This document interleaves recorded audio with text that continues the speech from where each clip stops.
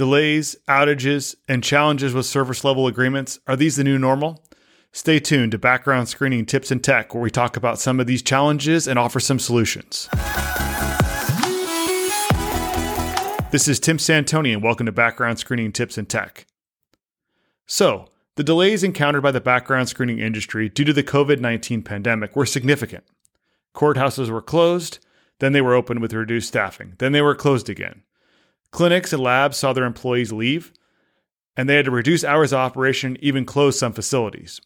Now we're seeing a dramatic increase in the number of applicants to be screened, which is putting intense pressure on both the courthouse, the researchers, and the laboratories and clinics where all the testing and screening needs to happen. The weird thing is that many of the same issues we faced during the pandemic are rearing their heads again.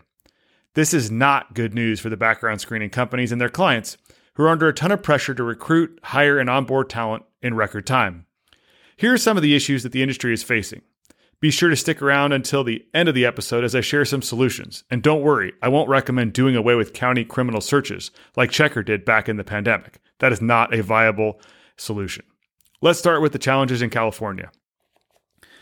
If you recall, back in May of 2021, an appellate court in California upheld a Superior Court decision that required California courts to remove full dates of birth and driver's license numbers from their indexes and public search terminals. This decision really caused some issues initially, and now those issues are rearing their head again as we are seeing delays. I want to point out that the PBSA is actively challenging this ruling, and we appreciate their efforts, as this is a significant barrier to completing timely and accurate background checks for applicants with address history in California. Okay, so here are some of the counties still facing issues that impact searching and turnaround time. Let's start in Sacramento County. Sacramento County has a new process. In order to confirm case identifiers and get minimum case information such as charges, disposition, sentencing, etc., the county is requiring an in-person appointment be made by researchers and is allowing them to submit up to 10 cases total per day. That's for all clients. Moving on to San Bernardino County.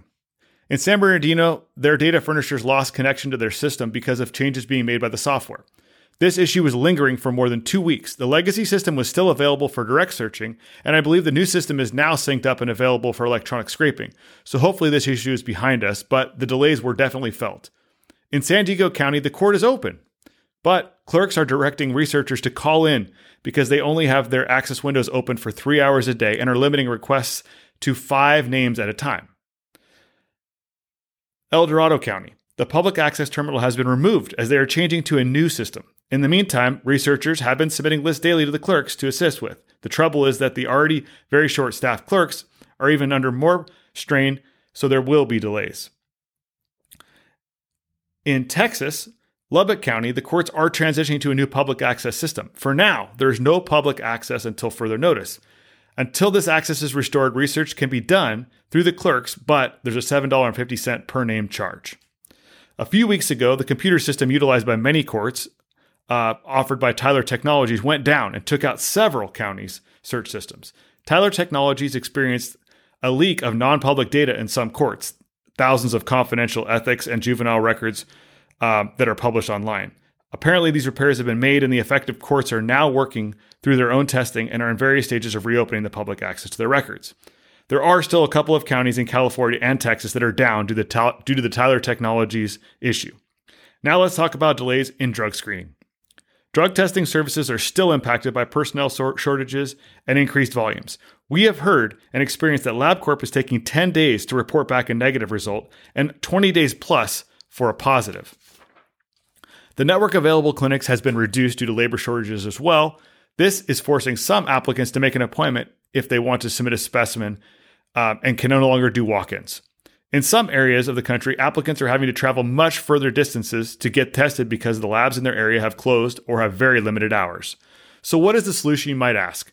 What can be done to get around these issues and offer a high level of service to clients who are not looking for excuses? When it comes to research of criminal records in counties where there are significant delays, it is vital that you are working with a trusted research company who has researchers in the courts and has a pulse on the challenges day to day. I also suggest that your in-house researchers become familiar with and test the capabilities of the county's courts' online search tools.